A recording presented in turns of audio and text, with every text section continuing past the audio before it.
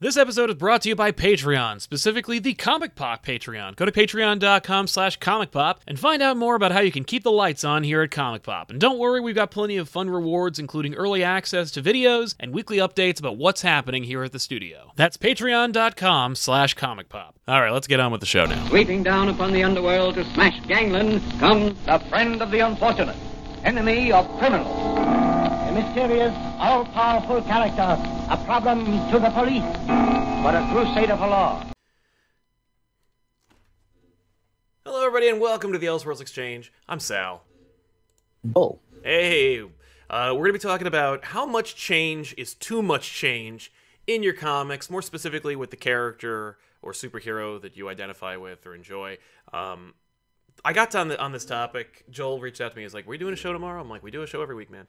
I was like, "Oh, this is interesting," because in the last episode of Off the Rack, which you can catch here on this channel, we were talking about how they changed Galactus' origin, sort of. Oh. And people were really upset. And I remember being like, "No, I can't believe they really changed his origin." And I jumped into it, and as we were like analyzing what happened in the story, I realized I was like, "No, this is kind of like the par for the course in comics." Like the kind of like, you thought you knew this character that's been around forever, but here's a new thing, here's a new element. And when you think about like the backstory for Galactus, nothing that Cates adds really does detract from what he was. It's just that it just adds more stuff. And it, by the way, do I think he needs more stuff?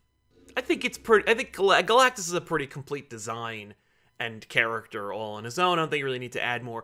But like, it's par for the course in comics, and more specifically at Marvel, to do that. But people were really upset. And I was like, oh, there are this many Galactus fans? Absolutely. And you called the change, too, in our What Would Really Ruin Stuff episode. You literally came up with this idea before Cates, which I love. I'm waiting for I'm telling you, Wolverine is as old as Apocalypse, and he was one of the original Horsemen, and the adamantium is a metal that was created by Apocalypse. Like, I'm waiting for that to happen. It's another one of those things that'll ruin everything. But yeah, so Galactus' change, and that's a character who's essentially been wallpaper at Marvel. Like, he is a plot device. He is a driving force. He's an antagonist at best.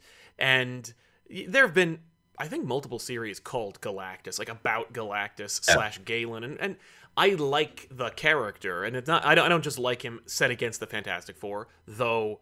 Without him set against anything Marvel, I don't see what the appeal is.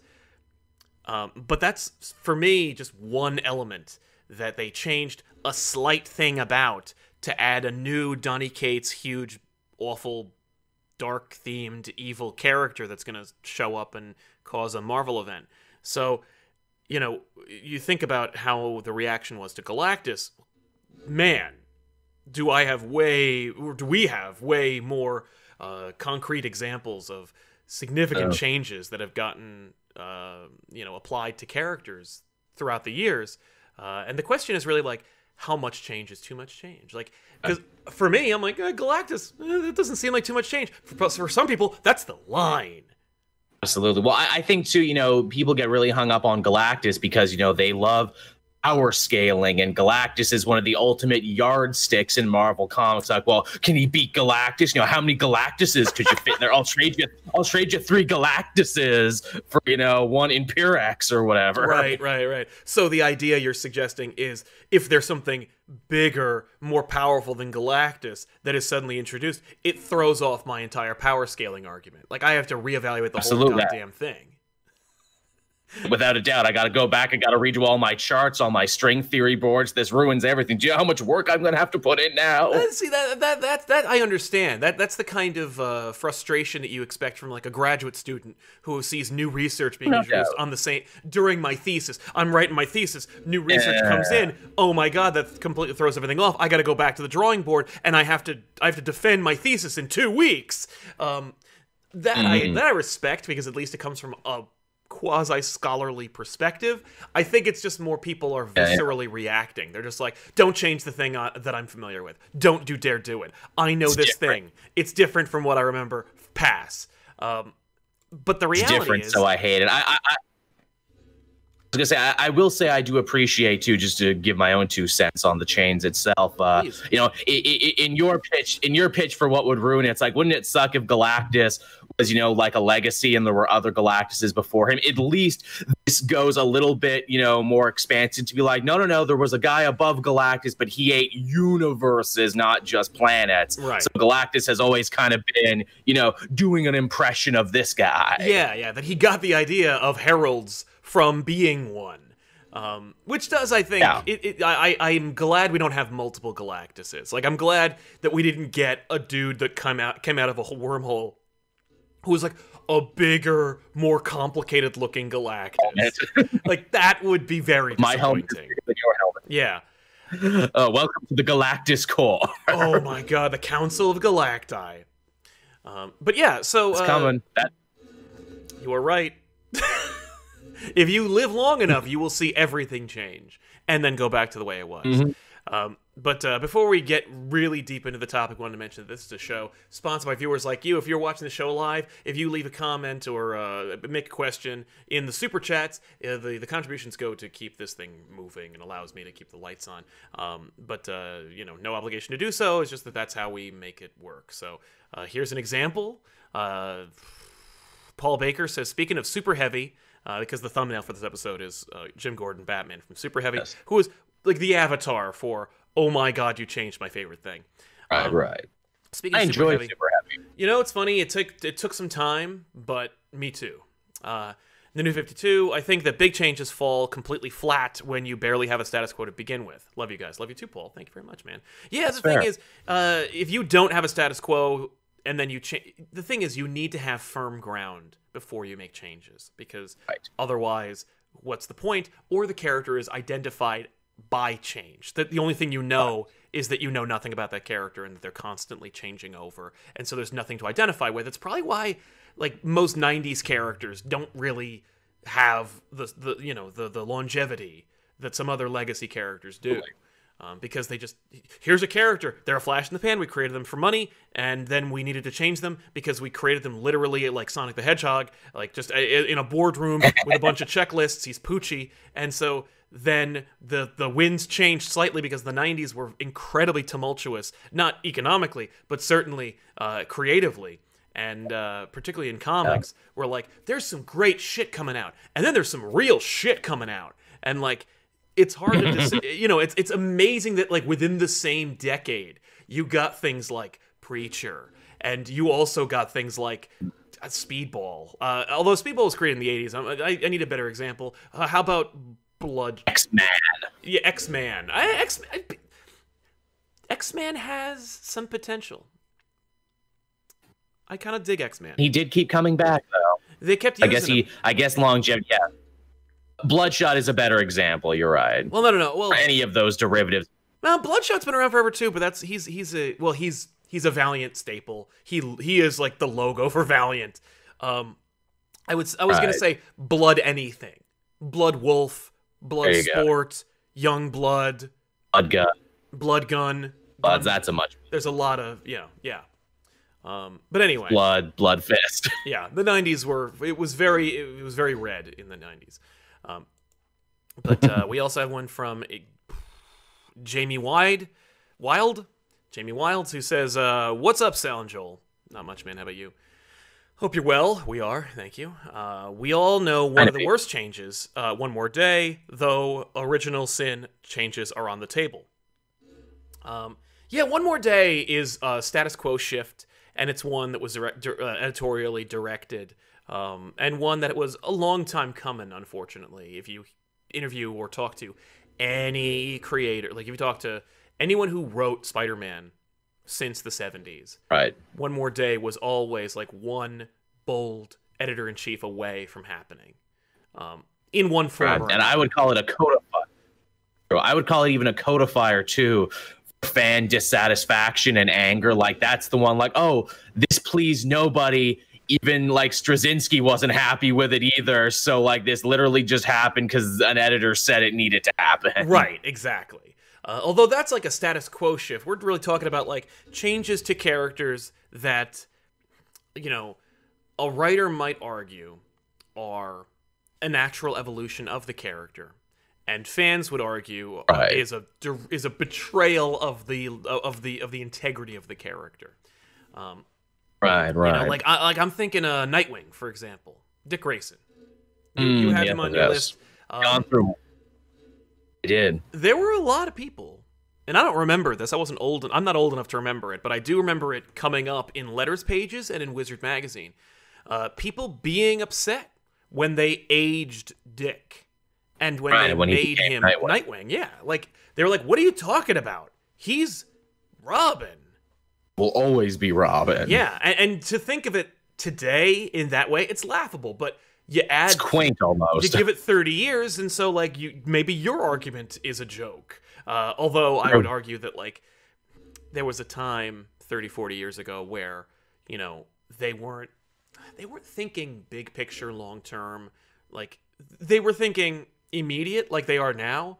But in that case, they were like, I guess the approach, because today they're not thinking long term. They're like, how much can I make right now? Do whatever. I do it now.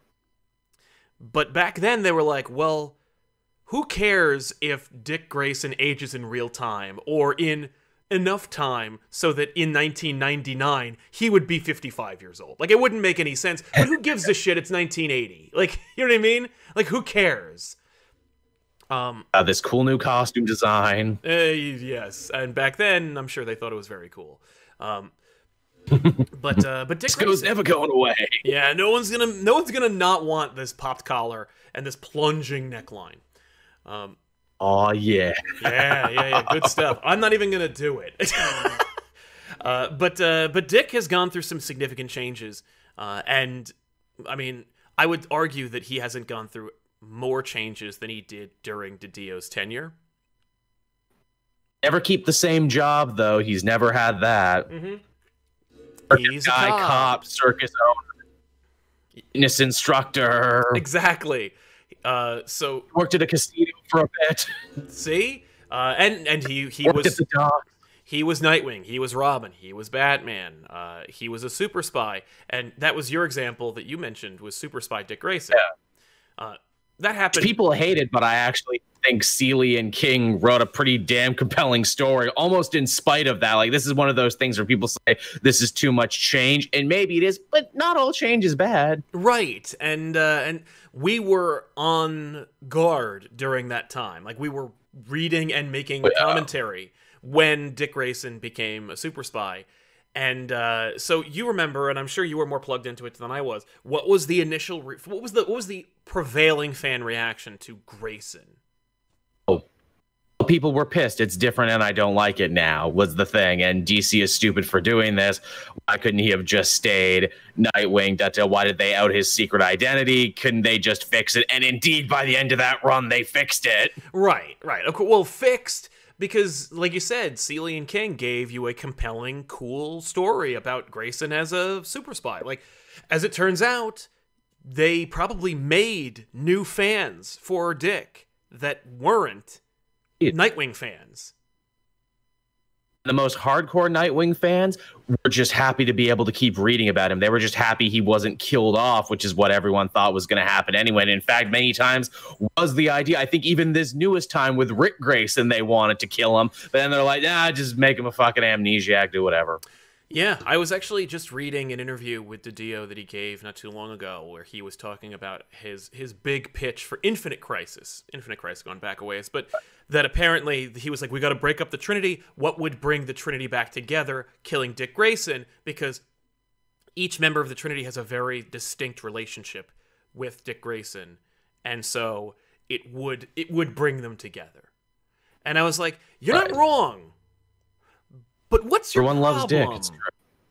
Like, but what's your issue with him? And of course, he's said numerous times, like, Dick Grayson presents a problem for Batman because Batman can't age, and if he has a 20-something-year-old sidekick, that means that Batman has to be in his 40s.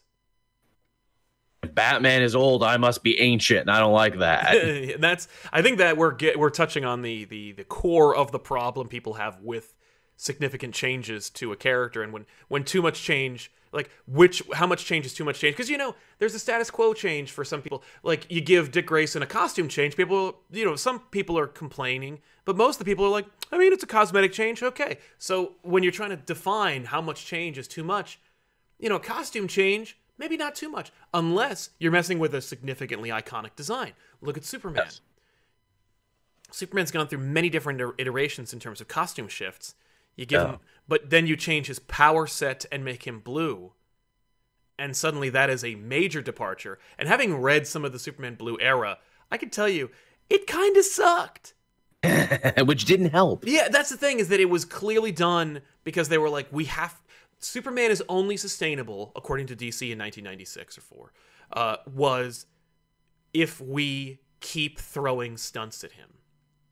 Right. That's the only way to make him interesting. And it's a problem they still have today. Right. Well, I think it's a problem that they think they have, because original graphic novels by Superman sell very well. Self-contained stories sell very well. Man or Superman sold pretty well. It wasn't like top 5, but it was still a pretty good selling book. The issue is month to month, week to week, and the other problem, of course, is this is a Superman tangent, but I will indulge it because I think it's important. I was reading, like, literally less than a week ago, somebody was like, Superman's irrelevant and boring and I don't like him. Like, I'm like, how could people still be saying that when you have two literal versions? Like, in the comics, you have Superman. In the movies, you have Cavill. And people love, and I like Cavill as Superman, I think he does a nice job, but, like, it's a very different Superman from the Superman that, like, comic book fans would say that they like. And so you have, like, the Superman who's willing to kill, who is darker, more brooding, and you have the Superman who's, like, bright and hopeful and whatever. And so it's like, what do you want? We have we have both versions you want. I don't think those people actually want anything. I think anyone who says the Superman is boring and irrelevant, they're just saying some shit they've heard before to try and sound smart. Oh, look at me. I spit on your sacred cow, basically. I was one of those people. As a kid, I was like, Superman's lame, boring, he's a fascist. Of course I read Dark Knight Returns when I was 13, so I was like, I had an opinion about Superman, and it was just Frank Miller's opinion on Superman, and it was only Frank Miller's depiction of Superman in a dark, grizzled, anarchist Batman book. Right. And it was only until I got older where I'm like, it's easy to be Batman. If you're just angry enough, you can trick yourself into, like, pushing your body to the test and, like, and hurt people. It's hard to be Superman, but we need Superman. I like that take a whole lot. You grow into that opinion where it's like, no, I think it's like, once life comes at you and you feel less invincible, it's like, man, I wish there was a Superman who would swoop on in and help me out, and, who was good and incorruptible and moral and always did the right thing and, was not corrupted by his amazing power, but vindicated by his amazing power. Right. Like, the easiest thing in the world is to write Brightburn or any other Superman deconstruction story. Because you have literal human examples of people with the most minuscule modicum of power and how they go completely like crazy town banana pants over it. Like, if you go to the library and you don't have a library card, you will experience a totalitarian authoritarian. Like, if you know what I mean? If you don't sort your recyclables properly, you will hear it from someone. So if you just go like, well, what if I took that person and gave them the ability to shoot lasers out of their face? Like, boom, you have a Superman deconstruction story. It's hard to write Superman. And I would argue that, like, it's hard to pick a good Superman author. But they exist, and there are many of them, and they all want work. So just give it to them. And it's for all those reasons. It's for all those reasons and more, too. I think Superman can never be irrelevant, and why he stuck around for like 80 plus years is this idea that, hey, truth, justice, all that good stuff, it never goes out of style because we're always wanting it. Maybe if we create a utopia, then yes, Superman will seem old hat and everything and seem like Ned Flanders with a cape. But until we get there, I'm going to occasionally want to read a story about a dude who fixed everything and did his job competently and good. Well, and just because he fixes the problem or he finds a way doesn't mean that the story has to be Superman shows up and everything is okay. Like there can be conflict, and it's okay for there to be conflict. But Absolutely. anyway, but when it comes to Superman, that's a fundamental shift. Like I think that you change any element about Superman, and suddenly you're gonna screw something up. It's like, you know what I mean? Like, whereas like if you change Harley Quinn, it's like, okay, clearly you want to, like, she's marketable. She was a person who put bombs in like Nintendo 3DSs and killed children. Yes. But she's Yes, she also did. the fourth pillar of the DC universe and sells crazy great for, like, you know, Harley Quinn themed bikinis at Hot Topic and backpacks. Like, so we gotta soften her image and make her a little more marketable. And I would argue that like DC Universe is the most successful attempt. Yes. Yes, without a doubt. And I think the thing too with Harley Quinn, like, could have made sense. The problem is as we mentioned before, the comic industry has no patience. They did it too quickly, where it's like, okay, New 52, Suicide Squad #1, new costume, new attitude. She's an anti-hero now. Go, go, go, go, go. We'll fill in the blanks later. Where it's like, no, actually tell a story with this, like the TV show did over 2 seasons of her, you know, leaving the Joker and trying to establish herself. And, you know, how does that make her feel? How does she interact as a person and everything? It's like, that was good. And I love that the TV show is like, no, we saw the mistake the comics made, and now we're going to do a better version of it. And they did. Yeah.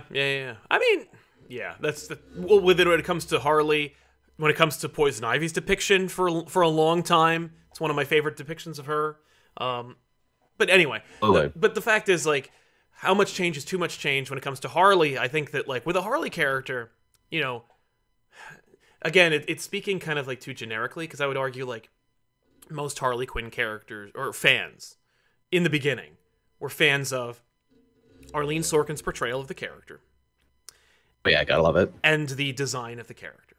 Like, Just stellar. yeah, it's a pitch perfect design, especially from the animated series. Like, that, from that picture, you're just like, oh my god, like, how did you design that? Like, it just became something like kind of distilled and perfect.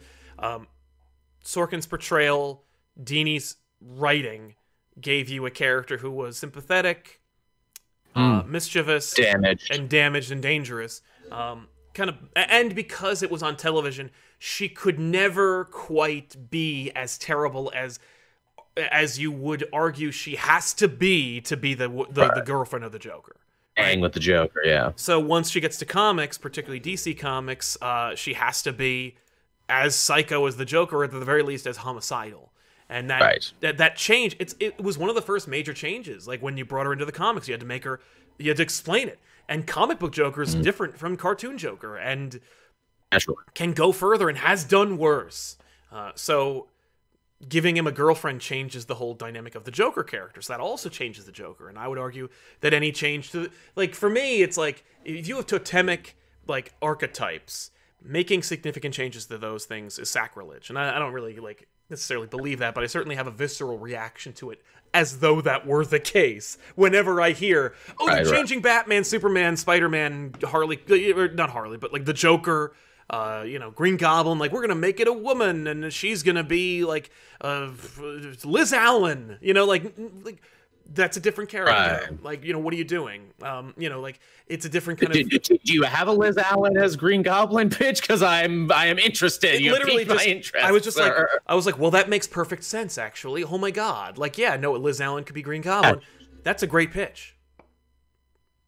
Finds Harry's goblin shit. Maybe Harry freaks out and he's like, oh no, have I been the Green Goblin again and forgetting about it? And she's like, yes, honey, yes, you have been, but it was actually her. Yeah.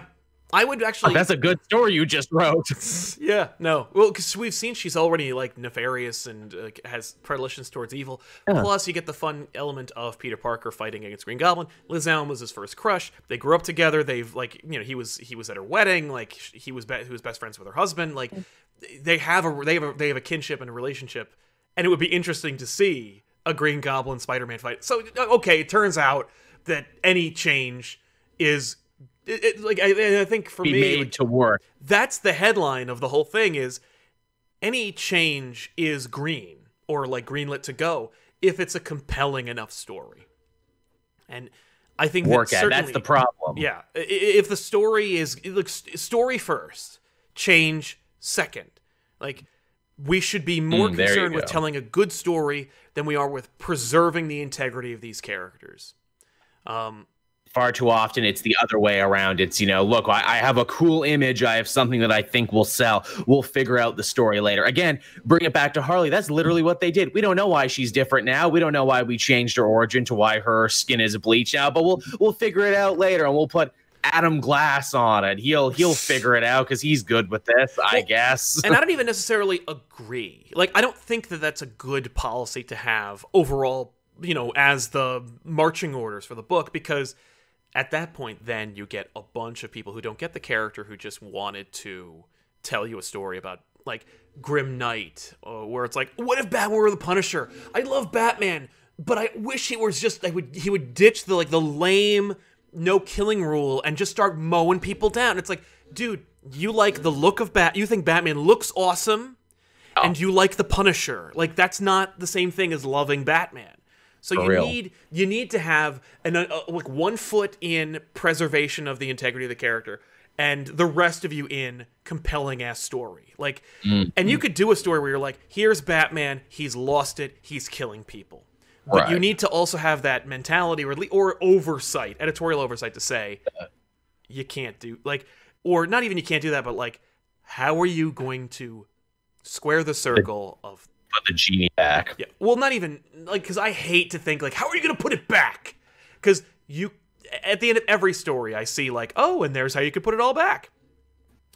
Status quo is always returned in comics, which is another thing I've always felt, where it's like, look, I don't like this change now.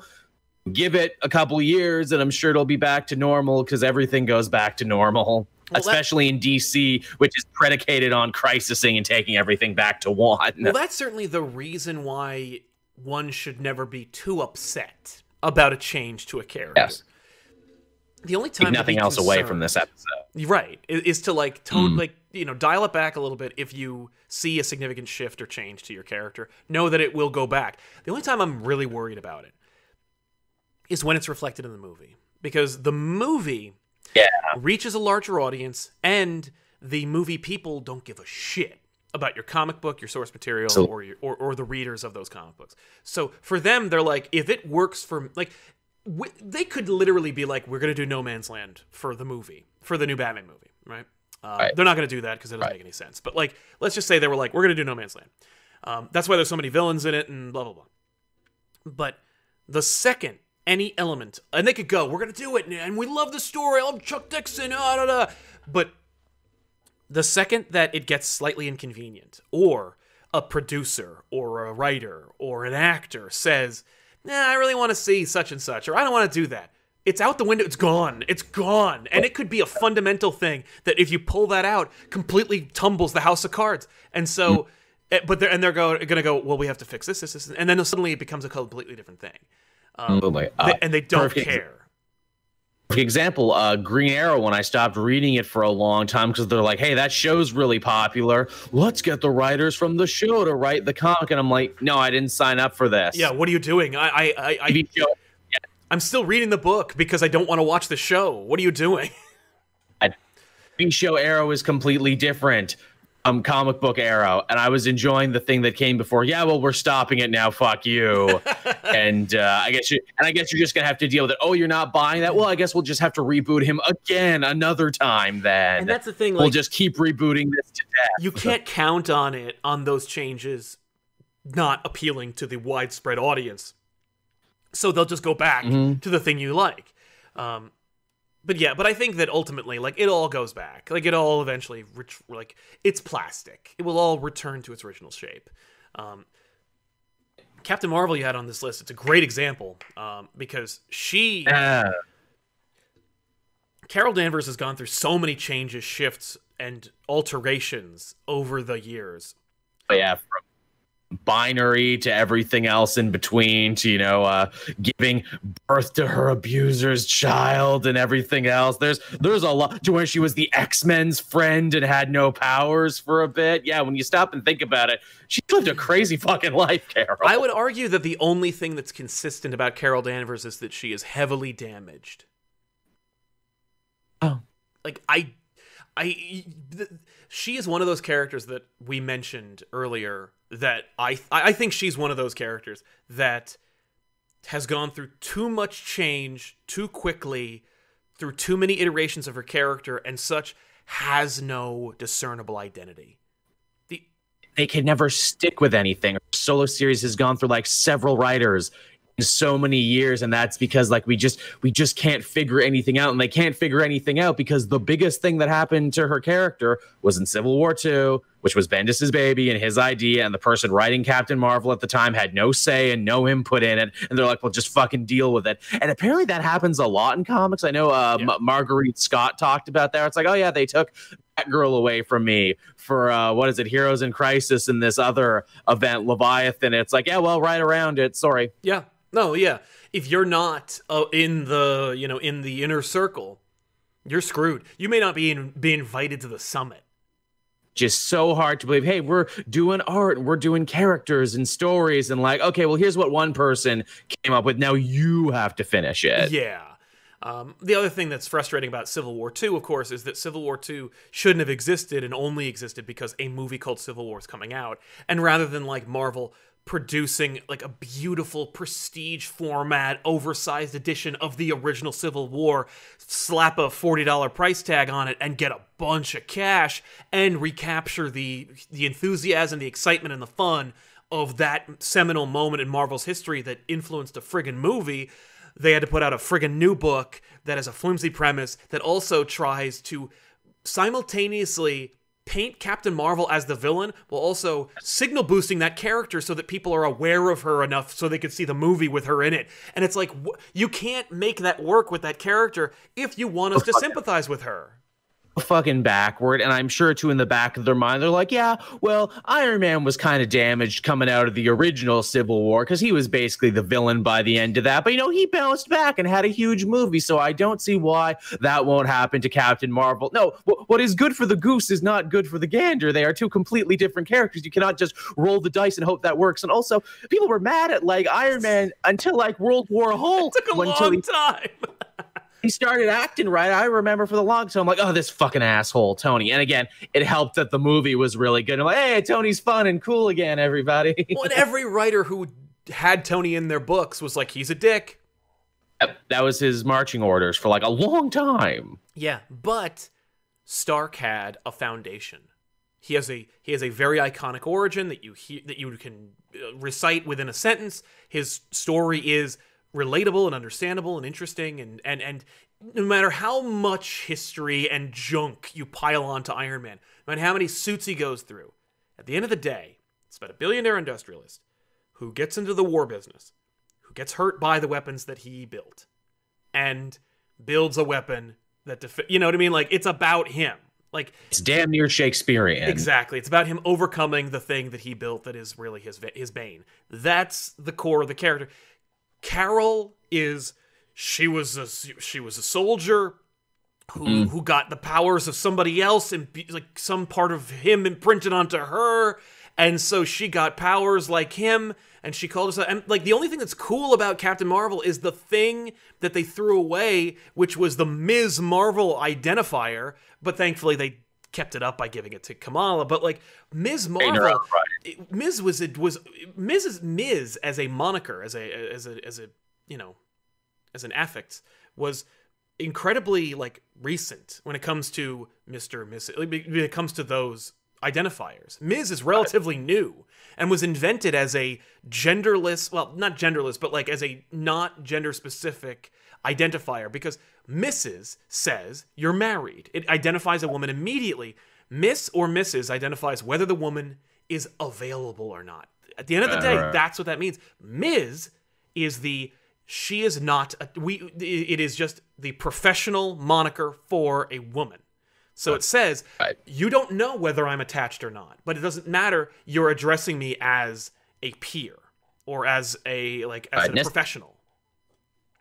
Absolutely. Now, I always really liked the Captain Marvel change because her costume is fucking dope as hell. It's a cool costume. Especially when she had the mohawk. That's ultimately a big booster of the mohawk. The best thing that worked for her is the costume.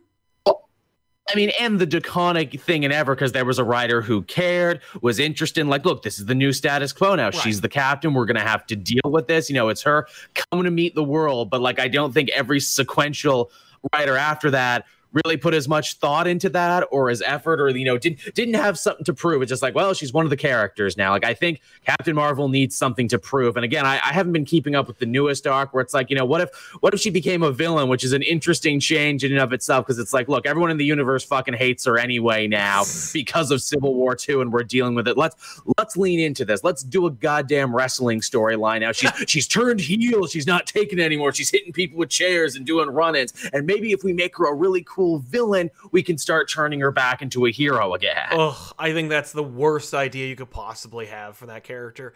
But at least it's an idea that they're executing, as opposed to, it doesn't work, change gears again.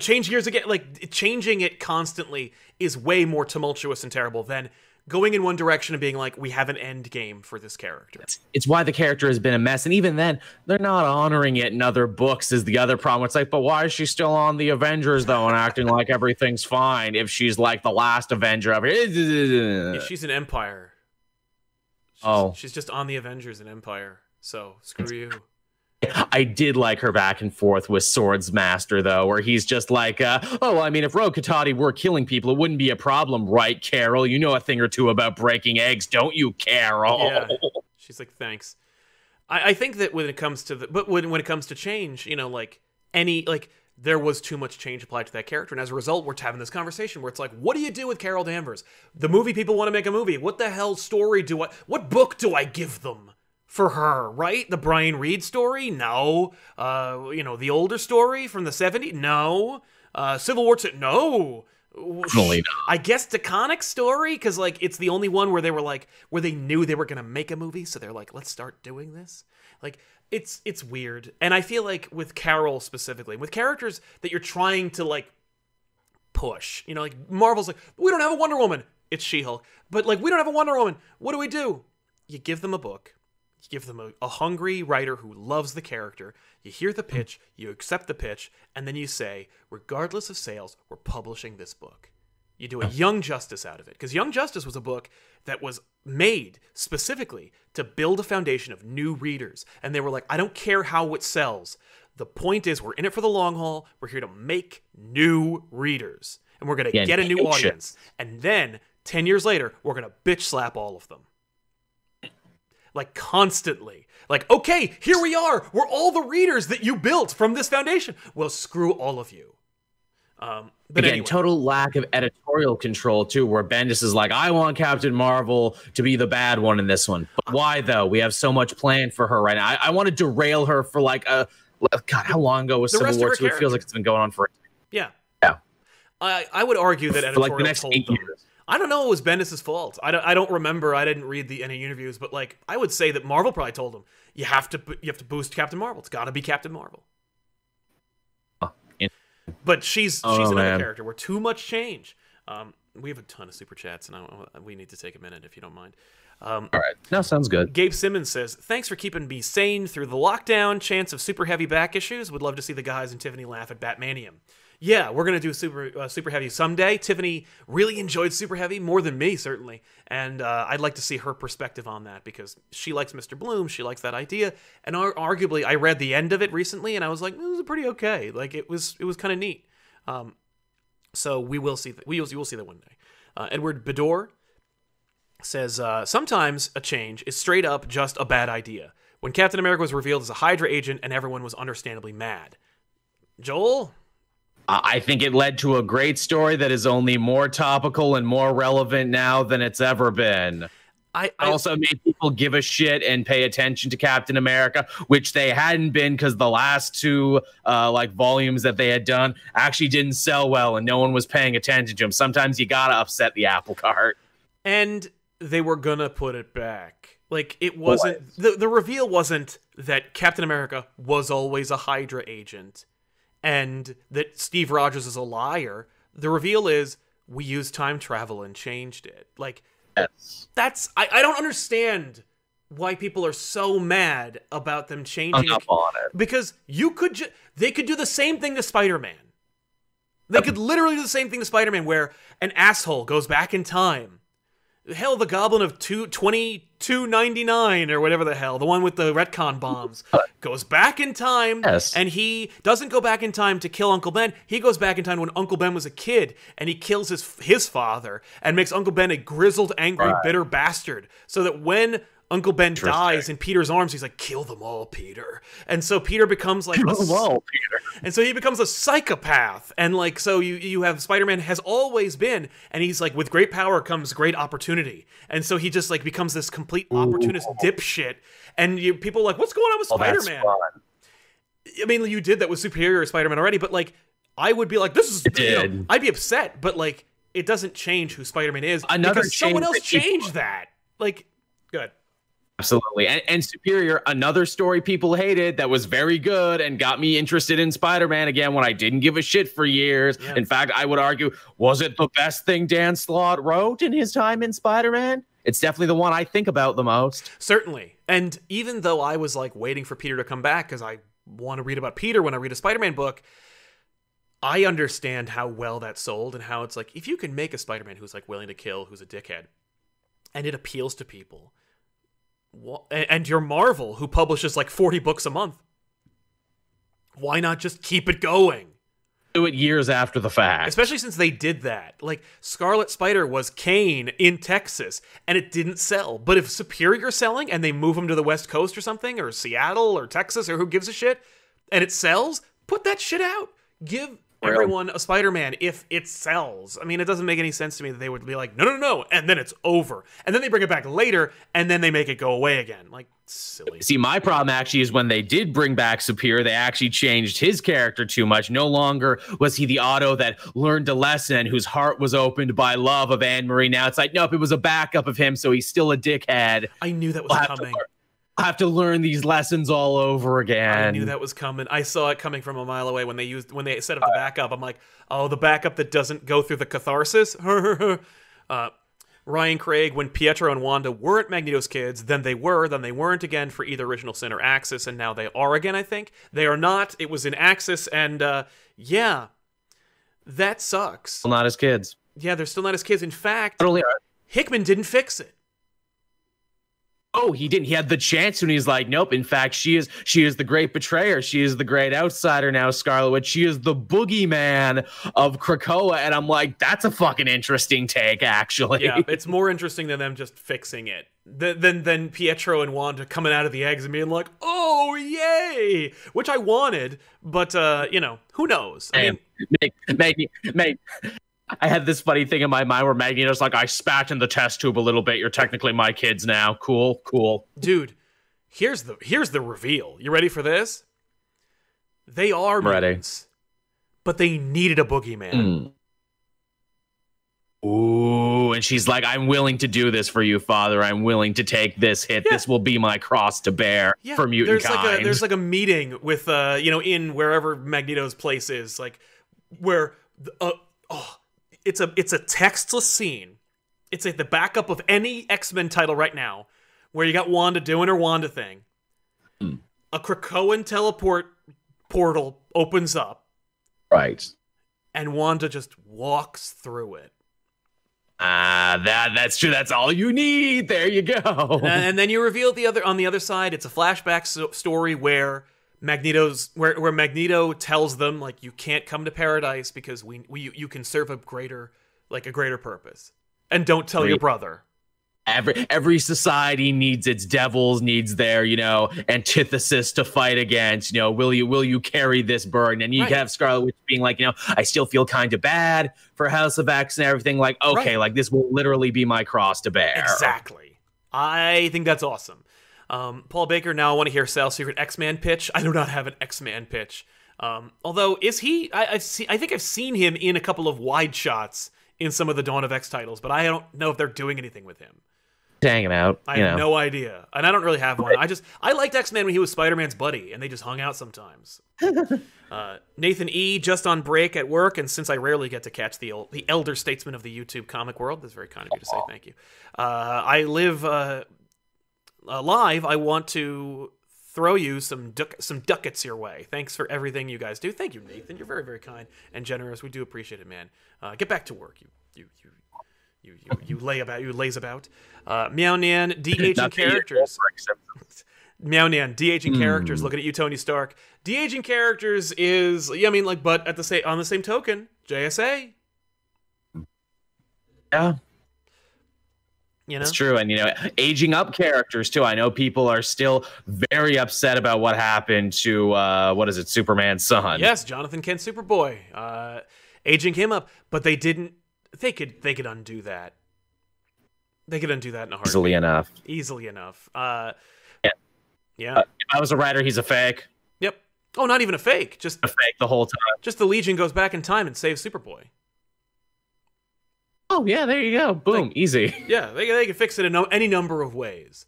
But yeah, I hear you there. Cyberpunk, hey guys, here's some love from my favorite YouTubers. Thank you very much, Cyberpunk. I liked Galactus as Lifebringer, but understand why he had to change back. Also, Cat Beast was a face palm. Yeah, that's the thing. Galactus being a herald in a previous universe you're never going to see from a big monster that he's going to have to fight at the end of the story and then die. Is that more or less of a significant change than flipping him entirely from being a planet destroyer to a Lifebringer? There you go, Trina. He's already undergone quite a few big-ass changes and people already. love that change. And maybe it's about, maybe it doesn't matter how big the change is as long as it's totally dope and written really well. I think that's the big takeaway here. Any change can work if you've thought about it enough. Yeah. The Cat Beast thing, people like Cat Beast, but I think that it's not because it's a fundamental element of Henry McCoy's character. I think that it started as screw it, make him a cat man.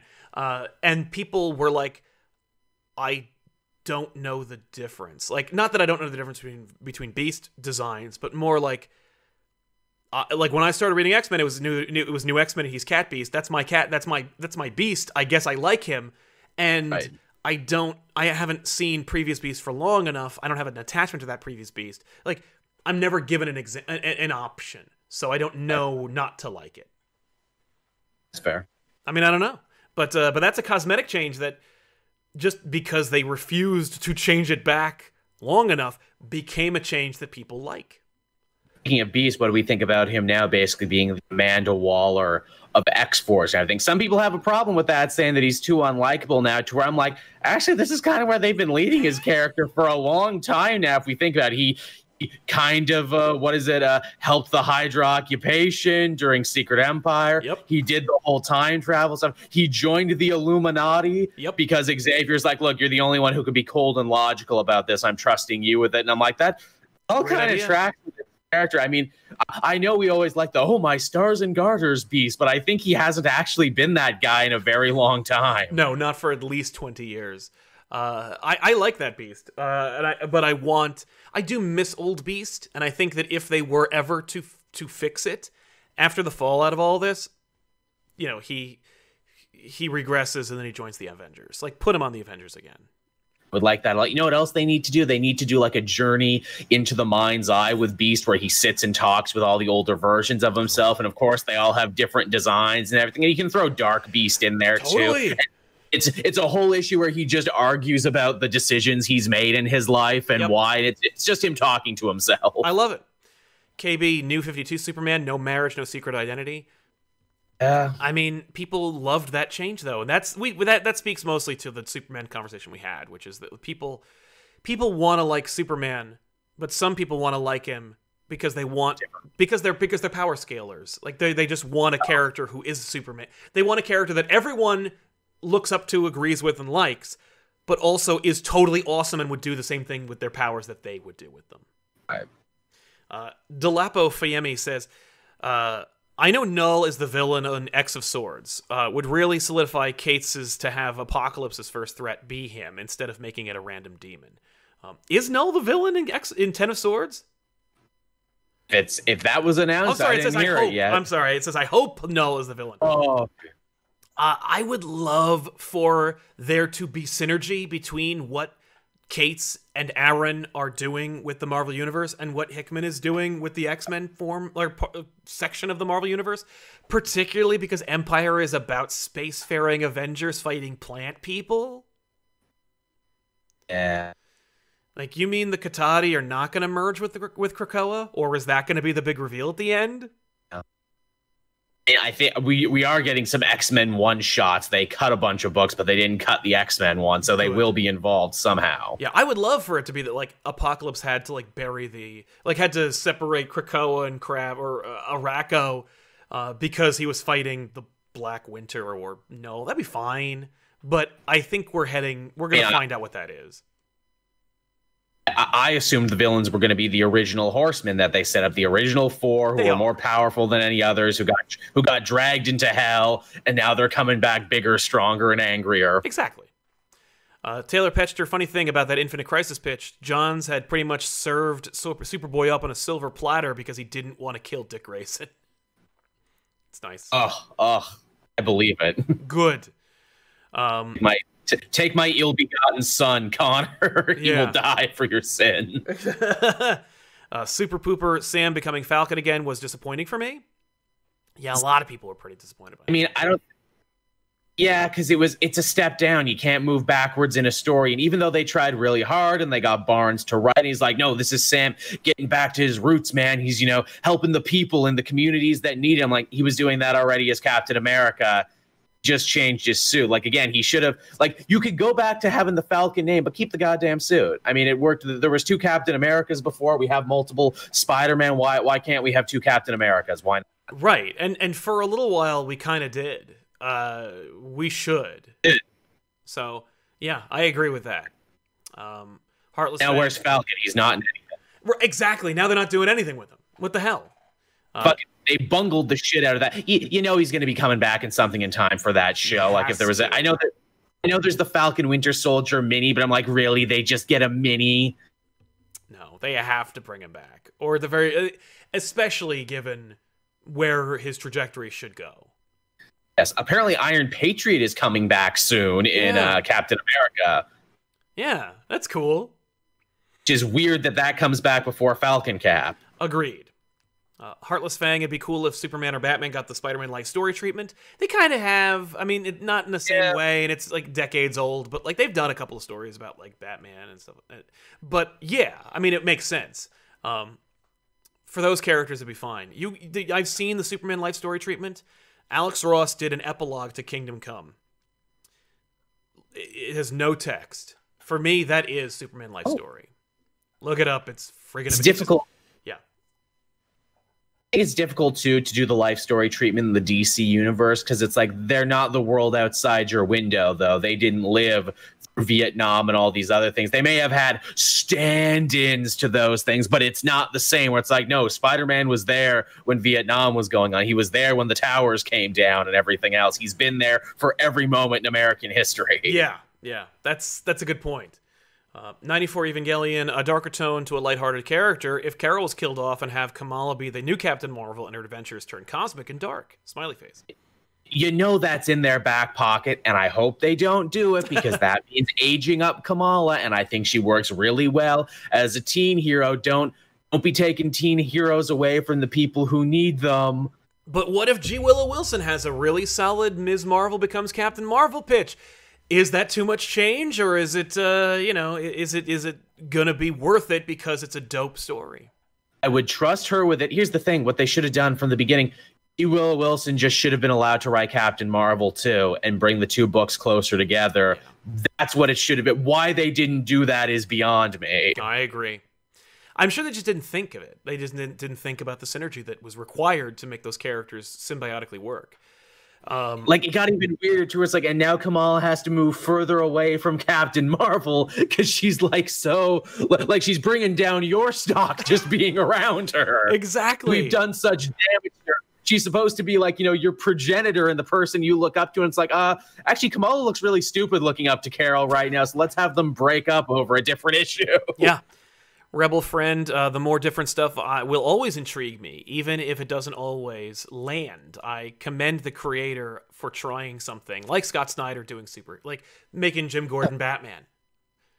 Again, I like that. I think it actually tracks very well with Snyder's version of Gordon, and that is next to Batman, he's the person who loves Gotham more than anybody. Exactly. And they went in a very interesting direction with it. It wasn't the most obvious. It wasn't like Gordon shows up on the doorstep of Wayne Manor, and he's like, we have to talk, Alfred answers, we have to talk. And then, like, he just becomes the de facto Batman. He's in the manor, he's like, this is ridiculous. Like, the corporate Batman. Yeah. They turned a fun, interesting RoboCop type story into a Batman book. And, yeah. And I would say, too, the Detective Comics stories were actually slightly better, or at least more interesting, because they just made it a GCPD book where it's like, no, I'm still going to do my job as commissioner, and I'm still going to help out Harvey Bullock and Renee Montoya and everything. It's just now I've got a pimp-ass robot suit to do it. Yeah. No, I would imagine. Was there an element, I didn't really read it, was there a thing where Gordon's like, how come all of my officers don't get these? Yeah, that was definitely a thing there. There was a lot of very interesting things in that book. Also, too, that book brought Renee Montoya back, and she's like, oh, I've been in Bloodhaven for a while, and then they never followed up on it. It's just like, she's back. Yeah. Cash Money in the Bank, thank you very much for your very generous super chats. We'll jump into that right now. If it doesn't mess with editorial direction of the line, and you trust your writers, we should be clamoring for new bold ideas. I don't trust those at the helm of 5G, so it's probably for the best, but it's a little sad we won't get that new direction. There will always be more Bruce Wayne Batman stories, always be a Bendis who doesn't bother to read the retcon, there will always be a Johns who wants to tell new Barry Allen stories. We shouldn't be afraid of something different. Well, I think it was very well said, and I agree that you're going to have a Jeff Johns, you're going to have a Bendis, you're going to have the editorial, and you're going to have somebody who's desperate for change despite the canon. These elements are as enduring and totemic as Batman and Superman themselves. And the thing is, you just need, what's frustrating to me is the lack of logic. Like, the synergy between Ms. Marvel and Captain Marvel, necessary. The idea of, like, I remember hearing that 5G was going to be, what 5G was going to be, and that there was such pushback from the creative side. Really interesting. They put their foot down. Oh, yeah. Oh, no one from the current crop of writers at DC were going to work on 5G. Oh, that's really interesting. With the exception of one, and it was, of course, Bendis. But, like, everybody was like, I don't want to do this. And I'll just leave. And which is why there was talk of them outsourcing to writers from other mediums like movies and television to come on in and do it. That was all part of the plan, or seemingly, or supposedly. But that the appeasement effort was, well, we'll just turn Black Label into an imprint where you will read your Bruce Wayne Batman stories and your Clark Kent Superman stories. Because Black Label is nothing. We've turned it into nothing. Because Black Label's nothing. And so, you know what, actually? Maybe, some of our current writers who do sell books because of their name recognition and their association with the character, maybe they would sell a pretty dope, like, 3-issue prestige format, oversized edition Flash story. And they still would. What are you doing? Again, it has nothing to do with what you think it does. Yeah, but, like, why wouldn't you keep doing that? But there's a lot of, there's a lack of foresight and planning and logic to a lot of these big status quo changes where, like, all new, all different Marvel, I don't think it was an initiative. I'm going to go out there and say it. I don't think that the higher-ups were like, we got it. All new, all different Marvel. You do this, you do this, you do this, you do this. I think it was, there are only 2 or 3 editors at Marvel, and they don't care because they're overloaded and they're underpaid. And one writer was who could not be told no, said, I want to change this, and it'll be a big splash, it'll be a lot of money. And they were like, knock yourself out. And he's like, holy crap, no one's paying attention. Hey guys, you could literally do anything right now and no one will argue with you. Let's do it all! And when editorial got all the pitches and books in front of them, they were like, oh my god, everything's different. It's all new and all different. Let's call it this! And just put it out as a thing the way that DC actually did plan for the DCU. Where they're like, no, DCU, here's what we're gonna do. And this is this. All new, all different Marvels, I would argue, and it's all hearsay, it's all made up, I don't know this for a fact. I would just say, I think it was an afterthought. Right. Well, I mean, and my thinking of it too is that it feels like, despite being called all new, all different, like this is just shit you were doing anyway. You're calling it a new rollout when this is nothing new. This is what's going on at Marvel now. That's right. It's just what you were gonna do anyway. But the thing you were gonna do is change the characters. But like the story doesn't change. It's not like Batgirl and Burnside, which was a straight up, like it was the closest thing to an in-continuity reboot you could possibly come up with. Oh yeah, we aged her down, we moved her to a different part of the city. Yep. Oh yeah, but it all still technically happened, but it's straight up a reboot. Like Marvel was like, no, it's just if you like, no, buy this brand new book with this brand new looking character on it. What the fuck is even happening? Oh, read the last 12 issues. To truly understand. Like that is not a new initiative. So I feel like that was not so much an initiative that they were like, we're making changes to, hey, everybody, we can make changes right now and do like anything. Let's just do it quick before they notice. So yeah, Punk Pinata. Hey guys, can't stay long, but since Jim Gordon Batman is in the title card, I just wanted to say I loved Gordon's Batman suit. Not the mech, but his suit. Top 3 of my favorite bat suits, actually. It was a dope suit. I loved it. I liked it more than the bunny suit. But you know what's funny? The bunny suit kind of grows on me over time. It does. It's got a real chappy thing. I like that he had a gun that shot batarangs because he couldn't throw them as good as Bruce, so he just built a gun that did it. I'm a good shot.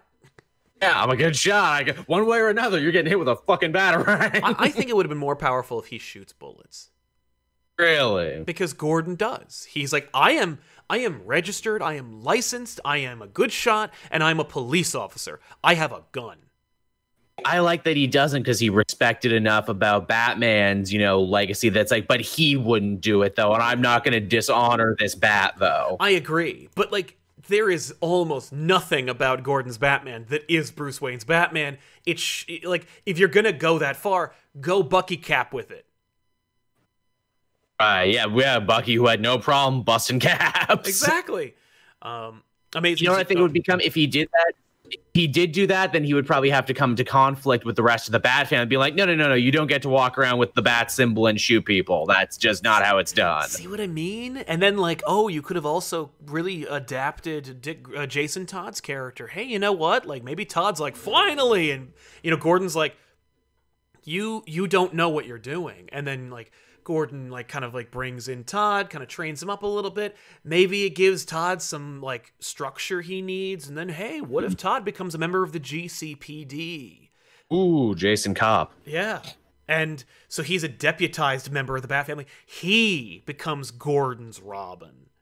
Interesting. That would have been an interesting direction for that character. I don't know. And it's and then Batman comes back to life and goes, holy fuck, what is even happening?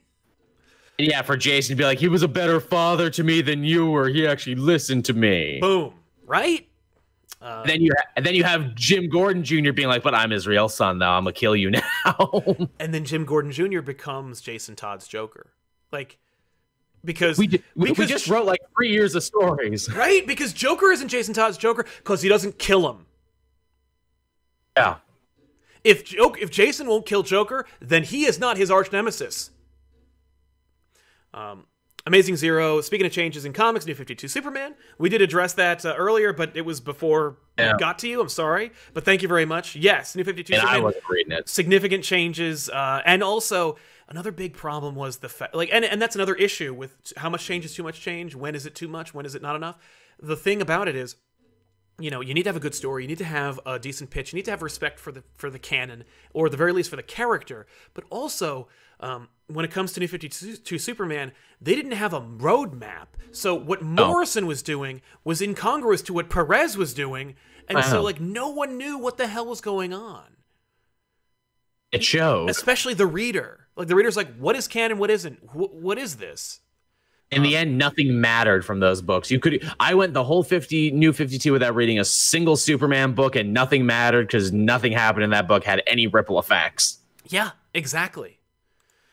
Anarchic Arachnid says, as a black man, I am of the opinion Miles Morales and Robbie Reyes are the extent of change creative should make for inclusion, making a new character who has their own power set but fits the brand.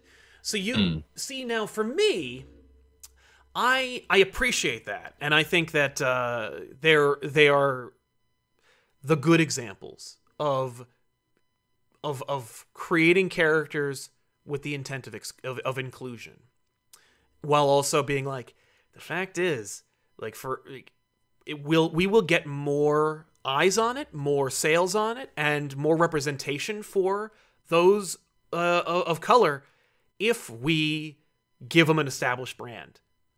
They were also born out of a real passion for both of those things, both Felipe Smith and Bendis. Again, we crap on Bendis for Civil War II, but no, Miles was his baby, and he cared, and he took a very long time to tell his story, the way he wanted to tell it and everything. Like, he doesn't even get the suit to, like, how many issues in? Like, well, he has a suit. At the very least, he's in a Spider-Man costume. But yeah, for a while. Until Nick Fury gives it to him. But because, like, there was a story that needed to be told in a world that he was setting up. That wasn't just an overnight change. You just don't pick up and be like, hey, here's the new Spider-Man Miles. It's like, no, we need to take the journey with Miles for him to become Spider-Man. Yes. And, that will be more successful than Mosaic. Yeah. Oh, God. Yeah. Mosaic. Like, which was an attempt. Mosaic. It was just like, let's create a new character, person of color, and established in the Marvel brand of, like, pushing Inhumans. It didn't sell.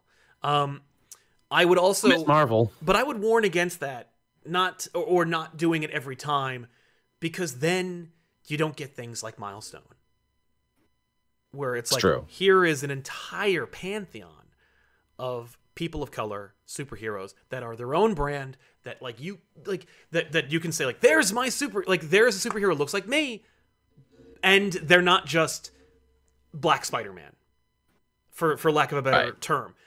Miles has established himself as just Spider-Man, not Black Spider-Man, but I'm just saying, like, in the wider cultural consciousness, it's like, no, one of my favorite characters is Static or Icon or Rocket, and it's like, right on. Like, who is that? Well, you should read them, because they're incredible stories that are written by, like, people of color themselves, or drawn by people of color which stand toe to toe with established brands.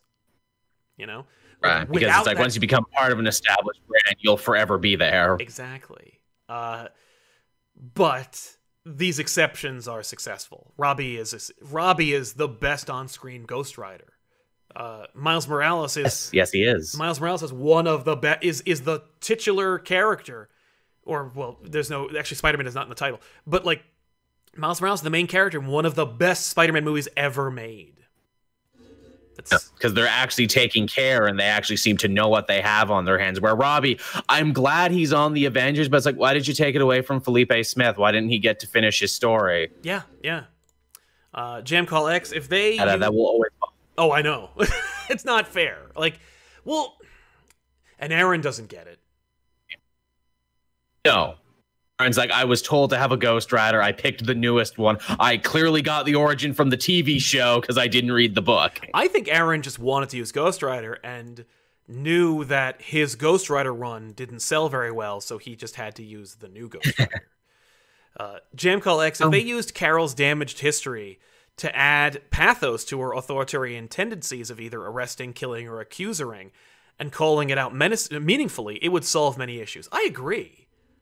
Yeah, if they remembered who Carol was and used her tumultuous life to, like, make her, like, be like, this is who I am, or, like, this is, like, we need to make sure that, like, people don't suffer like I did. I think it is. I think they're also super afraid of making her a killjoy, though. Yeah. But it's like, but if she brings it up every so, she'll just be the wet blanket Avenger. I agree, and I think they need to be careful of that. But a good writer will make sure to, like, weave that in organically. They don't want her to become how some writers write Green Arrow in bigger Justice League stories, where it's like, oh, here's fucking Ollie the Killjoy again. Here's Ollie bringing us all down, stating precedent and mentioning things and, checking us on what we do. Yeah. Batman Beyond Tim Drake from New 52 and Wally West from Tevia says, Tim Drake was a significant change that no one wanted. It was, I think, just a way. I don't think it was even like, we want to do this. I think it was, they're going to kill him if I don't put him in Batman Beyond's future. Also, just Tim Drake in general, his New 52 changes that made no sense, but that they dropped anyway and brought back his old origin anyway. Well, kind of, but they still had to keep, like, you were never a Robin technically. You always had an R, like, 2 R's. Now you're Drake. When's that going to change? Because everything changes eventually. When is he going to decide this Drake costume is stupid? When is he? Well, hopefully after Metal, they just reboot it. I'm sure they will. They have the perfect opportunity. I bet you everything's going back to number ones after that. Yeah. Alex R. We did a whole episode on it. We did indeed. You should check it out. It's a lot of fun. Alex R., what are some of your thoughts when the Avengers were changed to the New Avengers, and how would you like them to see changed again? I loved New Avengers. I bought New Avengers. I didn't like the original Avengers. For that change, that was, for me, like, a great idea. I was like, yeah, make them Morrison's Justice League. Like, the most sellable characters on one team. That was exactly what I wanted. It was so not the Avengers. It was so not what Busick was doing. It was so not what Perez would have wanted for the Avengers. But it was exactly what Marvel needed. It was exactly what I wanted. And I think there's room for both. And I think it was proven by having Mighty Avengers and New Avengers side by side. I need New Avengers to come back. I love that team, and I would love for it to be back. I hate Aaron's Avengers. I know you do. I'm a little gentler to it, but I get what you're saying. I can't even.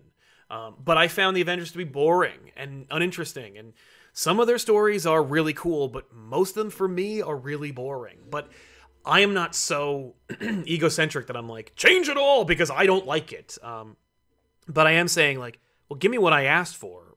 Just let them have what they like, too. Understand from a multimedia standpoint where it's like, no, this needs to be the team because these are the movie adjacent characters, so they need to be out here in front, and we always need to have a book with these characters. Yes, but New Avengers does sell month to month better. Multiple Avengers teams. We got Savage Avengers, we got Strike Force, which is basically just another type of Avengers. Yep. Thankfully, they did coalesce all those titles. US Avengers, Uncanny Avengers, like they got rid of all of them. But yeah, Savage Avengers, they're not the event. That's not even an Avengers team. No. Algie Try sending some green to this dynamic duo. Thank you very much, Algie. That's very helpful. Yeah. Lewis, Juno, Scott Summers' change in comics has been a roller coaster, but I would like to see him as a new Avenger. I would see him being street level. That'd be fun. That would be fun to see Cyclops on a team like that. I think he's drinking a little too much of the Kool-Aid now over in Krakoa for that to happen. But no, I like that idea. I like that a lot. Agreed. Paul Baker, regressing characters is an interesting discussion, but there's so many bad examples of it being done for no real reason, like every character associated with the Batgirl mantle. Yeah, that's fair. Like, can't one of these characters finally, graduate to being Batwoman? No, we have a Batwoman that we're also not doing anything. Exactly. Well, and there was a time when you could have had multiple Batwomen during Batman Inc. You had all these bats. So do you think Barbara Gordon deserves her own Nightwing-ing, basically? Like, look, I was Batgirl, but I'm abandoning the Batmantle for something I truly believe in and something else, and becoming a more self-actuated character in and of myself. I've argued... Yeah. Oh, and I guess Oracle technically was that. Yeah, I would argue. I have said in the past I think Tim Drake should be the new Oracle, but if you're not going to do that and you do reboot like the way Rebirth rebooted, I would have Batgirl become Oracle, but as a hero, she was always a hero, but I'm saying but as a costumed character who goes out in the night and kicks people, lean into the mantle. Just make her a cool costume. Oracle is not a bad superhero name. Oh, not at all. And it's got a lot of history, the Greek oracles and everything. What's her logo? What's the Greek character for Oracle? Right? That's what she wears on her dress. I guess an eye. I don't know. Whatever the Oracle. I mean, it's that stupid head thing that I never liked. Yeah, that's a problem. If you wear a face on your chest, I don't know. Yeah. I mean, I could see them making it an O with bat wings because Jason wears because Jason wears a friggin' bat, even though he's nothing like a bat character. But a bat hood. Yeah. I think that we'll have to go back to that. I'd like to see an Oracle logo and design. But yeah. Fan art community, get on that. How would you draw? Give us Batgirl Oracle. I think it should be Greek because obviously the Greek connection. And, Barbara, she's smart. She respects the classics. She has worked at a library. Right? Yeah. What's the Greek lettering for an O? It's just an O. So, sure. yeah. Dukin says there's actually a rad design of Captain Kamala in a future from a panel in Cosmic Ghost Rider and has Captain America's shield. Ooh. That makes her Captain America, not Captain Marvel. But I think I think her name is Captain Kamala. That's funny. Good idea though. Oh yeah, I'm seeing it right now. Oh yeah. Okay, so it's basically Captain Marvel's suit, but she's got some of like the more fabric from her costume, some red shoulder pads, and she's got the shield. And it looks like she's got some sort of energy power in the future. I guess she gets that from Carol at some point, which could work because if Carol got her powers from the original Marvel, what's not to say that Kamala couldn't have had the same situation where the powers went into her? Exactly. Let me see if I can actually throw that on the screen. All right, here we go. There you go, Captain Kamala. Is that a story they've ever told where like Captain Marvel loses her powers again because they go into someone else and then maybe she has to like follow that person around and be like, hey, give me my powers back? No, they should do that. Taylor Petch, be a fun story. Maybe that's what grounds her and, what gets her back to her. It's like, I had to keep being Captain Marvel even without my powers. Then I get them back. I know that's very trite at this point, but it works. Hey, you know what? It sells. Yeah, they did that to, I think Aranya had that happen to her. Call it like the 12 trials of Captain Marvel. There you go. That sells. Taylor Petchter, I feel Renee coming back as the Question is great. I feel like she's been such a state of limbo since the New 52 took away all of her development. Yeah, I agree. I'm glad to see her back. And there's room for 2 questions. Yes, absolutely. I think just forgetting Montoya in general was a bad decision and a bad change. Yes. As long as they did. It's like, you got this great, interesting character. Nah. Nope. Dump it. Jacob Montez, can't stay, but boom, 2 more coin for Joel. Hey, thank you. Can I mention this too? I'd be remiss if I didn't mention this. Just about every change that's happened with Wonder Woman in her solo book. Let's make her a powerless spy. Let's say she's a demigod now. Let's change everything. Again, I can never get invested in a Wonder Woman book because I know they're just going to upturn the whole card table in the next volume. Never had a consistent writer for too long. It's just a mess. And again, it doesn't matter because none of it reflects in Justice League where she's always just the Wonder Woman you know. Yes, which if that's the case, just make it the Wonder Woman you know. Don't mess with it. I would argue Perez and I think Byrne had a really substantial run. I think Rucka had a good run too for that character. It was sword and sandal. Yeah, but it was just what you knew. And by the way, nothing wrong with that. That's Simone what I as well. want. Yeah, Gail Simone.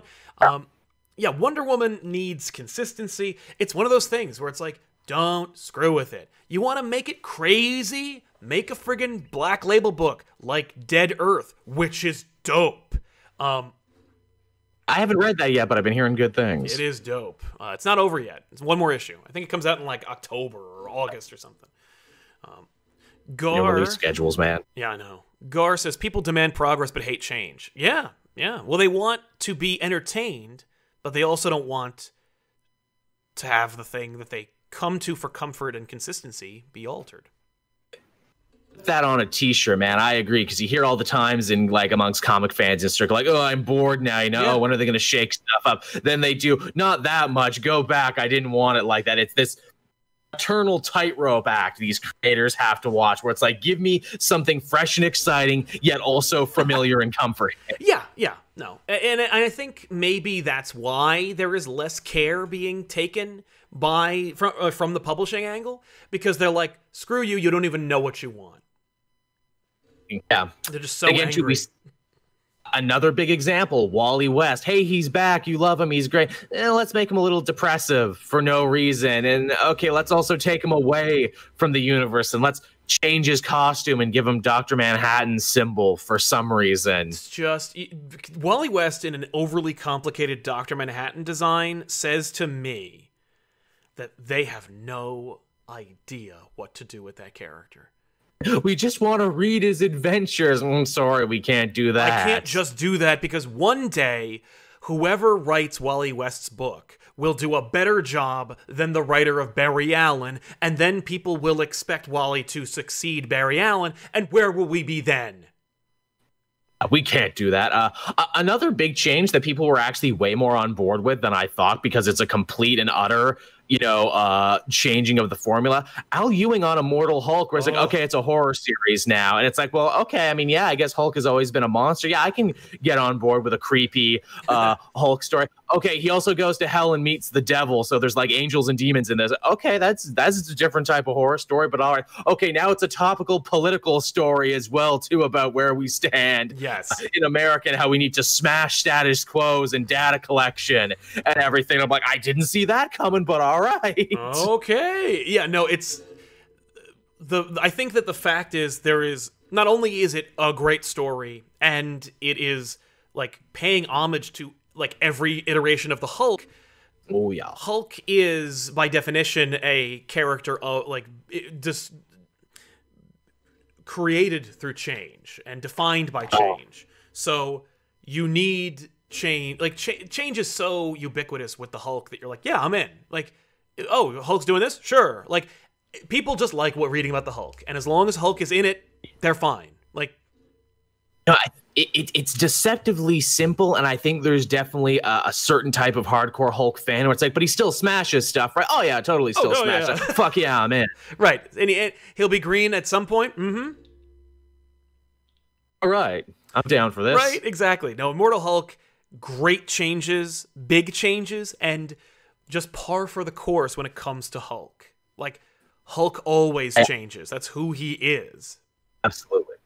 I do not envy the person who has to pick up Hulk after Ewing. I think they should just not. Like, just don't publish This Hulk. Is like... It's like friggin' Swamp Thing after Moore, where it's like, you're not going to be able to top this for a very long time. Let the Hulk slumber, do something else.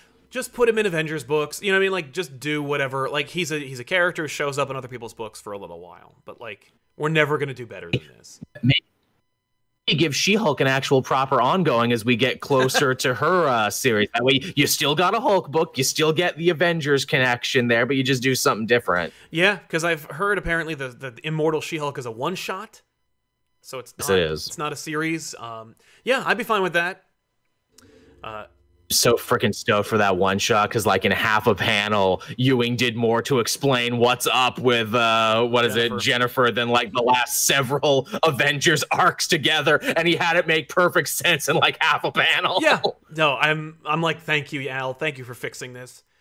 Cash Money in the Bank, as always, great discussion, great perspectives. Thanks for being excellent. Thank you for being excellent, Cash Money. It's great to see you. Congratulations again. Hope everything's going well for you, sir. TB, yeah. I'm a little late to the party. What happened to New 52 Wally West? Is he still on the Teen Titans? Seemed like the only place I saw him. Yeah, what about Wallace West? Joel? Oh, yeah. Wallace, yeah, I think he was on Damien's freaking Abu Ghraib Black Site prison team. That's going to be rough to cut. All those characters are going to have a rough time. Freaking poor Emiko, Green Arrow's sister. That's going to be a hard one to come back for. I had a pitch for that for when they eventually resurrect Green Arrow, what they should do with her. Yes. I will keep it to yourself. I don't want to ruin it. I don't want to spoil it. Okay. I don't want to see I don't want anybody taking it. There you go. Because we know that happens a lot on this show. That's right. KT83976. Remember when they made Laura X-23 again, even though the best story ended with her rejecting that name? Yeah. Yeah, that's, again, you can't walk backwards in a story. Same with Sam Wilson Falcon. It's just, no one wants that now. No, it needed to be a big reveal, like she wasn't really Wolverine's clone or something, and then she's like, I am X-23, like if she's gonna like take it on and own it, it has to be organic. It can't just be, Wolverine's back, you have to stop. I mean, even if she just kept the costume, I think people would be more like doing it for it. It's like, okay, I'm X-23 now for simplicity's sake. That's my code name, but I'm keeping the fucking costume though because I look rad as hell in it. And Hickman's like, no, her name's Wolverine. Yeah, which I love that he did that. Yeah. Demomo, you hit the nail on the head, Joel. Overnight changes experience backlash, but slow changes like Miles give readers time to get used to it because we're experiencing the change in the same extent that the character is.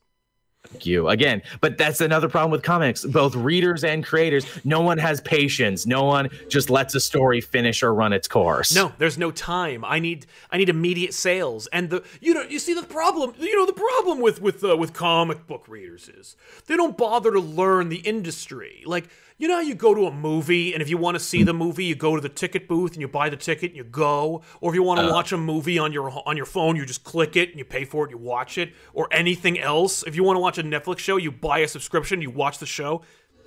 If you want that show to succeed, you watch it or buy it. End of story. If you want this shoe line to succeed, you buy the shoe. If you want this cracker line to succeed, you buy the cracker. Well, apparently with comic books, it's that you have to call the only merchant that is able to sell comic books to you, regardless of how many miles away they are from you, and then tell them 3 months in advance how many copies you want, and be like, could you pre-order this book that I know nothing about and that I don't necessarily have the disposable income to pay for, or know if I will in 3 months? Could you pre-order it for me and do that for the rest of the book's life? And could tens of thousands of us all do that at once?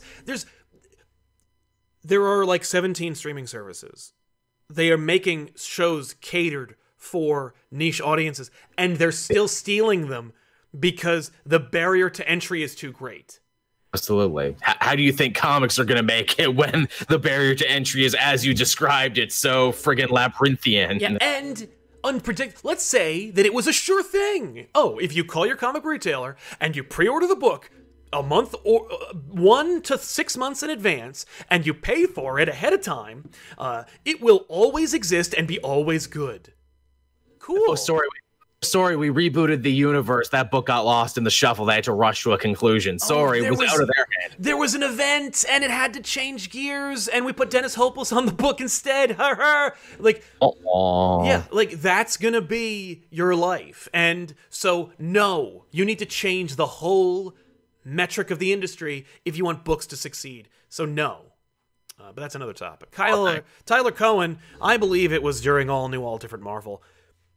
But Dan Slott's billionaire high-tech Peter Parker was just so bad, it's like he changed him just for the fun of it to make him think, was that even necessary? For me, the problem with that was he didn't go far enough, and he didn't stay long enough. Yeah. The idea was solid and sounds like good evolution for Peter. He's smart. Why shouldn't he be making money at this? Why shouldn't he be on the same tier as a Tony Stark or what have you? If Peter Parker had split off from Horizon Labs to own Parker Industries, and it was a small business that he parlayed and developed, Max Modell says, we can't be the patent holders on everything all of our inventors create. You have to create a corporation that you create your inventions under. And so you will be paid through the patents that your corporation creates to make revenue. And we'll pay you to work here, of course, but if you want to earn off of your inventions and your patents, you have to do it through a corporation. He creates Parker Industries, or he makes up a joke, it's a fun name, but then, unbeknownst to him, it becomes the best selling company at Horizon Labs. It becomes bigger than Horizon Labs. Peter doesn't pay attention, he doesn't look at the stock market. He's just what? And then all of a sudden, he's a billionaire. All this, he's fighting the Rhino, and then he looks at his phone. It's someone made a deposit in my bank. Whoa! Yeah. Oh my god! And then no, he sees it on TV. He sees it. The NatWest thing is PKR Industries is selling he's what the hell? And it's yeah, no, your company went public, and just do a thing where he earns it. No, Otto created it. Peter stole it, and then he. And Slott was clearly done doing Spider-Man and was weary. A weary writer was writing this big status quo shift, and that's the problem. We didn't lean into it. It's just we opened up issue 1. Oh, he's living in China now. He's got all these employees. And he's got this random woman that he's with. And no, it was too much change, too much. It was too much too soon. But the more important thing is you had a weary writer. You had a writer who didn't want to do it. Oh, clearly, yeah. Anarchic Arachnid. There's an oracle made by Phil Cho. It's an Iron Man-esque exoskeleton, and the face is her helmet. She's still paralyzed outside the suit. There you go. Joel's going to look at that. I have to look at that now. Ruben Gonzalez, hey Sal and Joel, here's a little something. You guys are awesome. 3 Jokers counts as too much change. Additionally, we need the Question digital series. You do, it's called Question Black Label, The Many Deaths of Vic Sage or whatever. It's a good book. It's not just digital only, and I pitched that a couple of episodes ago. I was like, we need to make the Question a digital only series so you don't have to worry about sales. But yeah, we do. I don't know. Oh, did you see the Oracle book, the thing? Very Iron Man. Maybe a little too Iron Man, but not too. 3 Jokers, I don't know if it's too much too soon. We haven't seen it. Again, it would have been too much too soon if it came out when it was supposed to. It's coming out like 3 years after the fact. I don't think it's too soon anymore. And it's out of continuity. It's written by Johns. No one in charge is giving him any continuity. Sam Nichols, Kill Shazam. Yeah. Sam Nichols, I miss Superman Solar Flare. He still has it, so you don't have to miss it. He just doesn't use it as much anymore. He literally used it in Bendis' run. Oh crap, that's right. Yeah. Well, I'm not reading Bendis' run. So neither am I, but it's still. But I heard about it. Jacob Montez, with the way Birds of Prey movie ended, I don't know why they didn't just make Montoya the Question. Yeah, would have been fun. I mean, Rosie Perez as the Question. I'm fine with that. Maybe they will. I mean, the movie failed, so they won't. But they could have. Candid Line 50. Hey guys. Apparently they're. Oh, go ahead. Say apparently that lady's doing the next Pirates of the Caribbean movie. Oh. Didn't hurt her career too bad. Apparently Margot Robbie's going to be in that too. Okay. Which is good because she seems like a nice lady. Yeah. Oh no, I agree. I just don't care about pirates anymore. Candid Line 50. Hey guys, love the content. Hope you guys are well and staying safe. Not much to say, but wondering if you're digging Empire Iron Man 2020. I'm not reading Iron Man 2020, but I did dig Empire. Joel? Yeah, Empire was fun. You know, it felt like a very old-timey Avengers story, didn't it? And not just because it's referencing all this shit that happened decades ago. It reminded me of No Surrender, and I love No Surrender, so I'm in. I agree. I actually have Iron Man 2020 number 4. It's the penultimate issue. I have it on my pile. I haven't read it yet. I'm going to do it on the channel. It does seem like Slott is going out with a bang on this one. He's actually paying off quite a lot of stuff that he's been working on. I know it's not everyone's cup of tea, but apparently in the last episode, they actually do finally answer the question. Is this the real Tony? Is this just an artificial construct? Where are we going with that? So they finally answer that question. Sweet. Yeah. Nick Bledsoe, or Bledsoe, says, Wonder Woman in Justice League Dark is dope. I'd love to see what Tynan would do if he wrote her main title and explored her magic. It would definitely be a change I'm on board with. Agreed. Nothing more to say. Yes, do that. It would be enough to actually get me interested. I know I had the pitch before. It's like, let's have Wonder Woman become an Indiana Jones book where she goes around looking for ancient treasures of lost civilizations. Yeah. Basically, you turn her into DC's Dr. Aphra is what you do. Hey, I'm Deanna Prince, archaeologist. That would be dope. Al Sidra, or AI Sidra, says, I wish there was a way to bring back milestone characters and fully integrate them in DC, unless that would disrespect the original creators, but still would be cool to see. Well, you're going to be seeing it sooner than later. Oh. Yeah, that's happening. We'll know for certain sometime soon, hopefully. Hopefully. Raj Patel, Wonder Woman Dead Earth has been phenomenal. Agreed. Kenneth Crawley Jr., Supergirl has been changed too much since New 52. Supergirl! Oh. Yep. Supergirl is the Captain Marvel of DC, and that is they cannot have a consistent team. She's been a Red Lantern. She's been like the TV show. She's been out in space doing hardcore science fiction and everything. They have no idea what to do with that character. They haven't known what to do with Supergirl in decades. Nope. They haven't known what to do with her since she was not alive and they had a putty monster pretending to be her. Yep. Just do it because they know they need a Supergirl book, but it doesn't matter what happens in the Supergirl book. Right. Yo Block 1000 says, will Marvel bring back Superior Spider-Man? I think it's a better book. It's a better look than Doc Ock. Probably. That book's still going? I thought they canceled the Gage book. Oh, yeah, they did. Oh, yeah. No, but maybe they'll bring it back one day. Well, here's the question. Was he still Superior Spider-Man at the end of that? And if so, it would be fun to see him show up in something. I don't think so. No. You go back to being evil again? It's more like ambiguous. Okay, I would say put him on a team. No, he's Doc Ock again. Yeah, he's back at his old body. He's fat and he's mad. Yeah, no. I would have said keep Superior Spider-Man, maybe put him on a team and see how that goes. Put him on the Thunderbolts. Let Superior Spider-Man run the Thunderbolts. Such a good idea. Alcidra, did Renee Montoya questions show up anywhere after the Pipeline story? She was in the Lois book. There you go. I think, yeah, she was in the Lois book. I think we're caught up. Are we caught up? Yes. Oh, Hey, nope. not Concept Court. something else. Concept Court says, sigh, I'm late, but here's money anyway. Thanks, Concept Court. That's very kind. Appreciate it. Always appreciate it. The last character we'll talk about before we wrap up, because it's on Joel's list, is Penance Speedball. Ooh, talk about a bad change where it's like, look, no one really cares about Speedball, but what if we made him bad? What if we made him dark and edgy and terrible?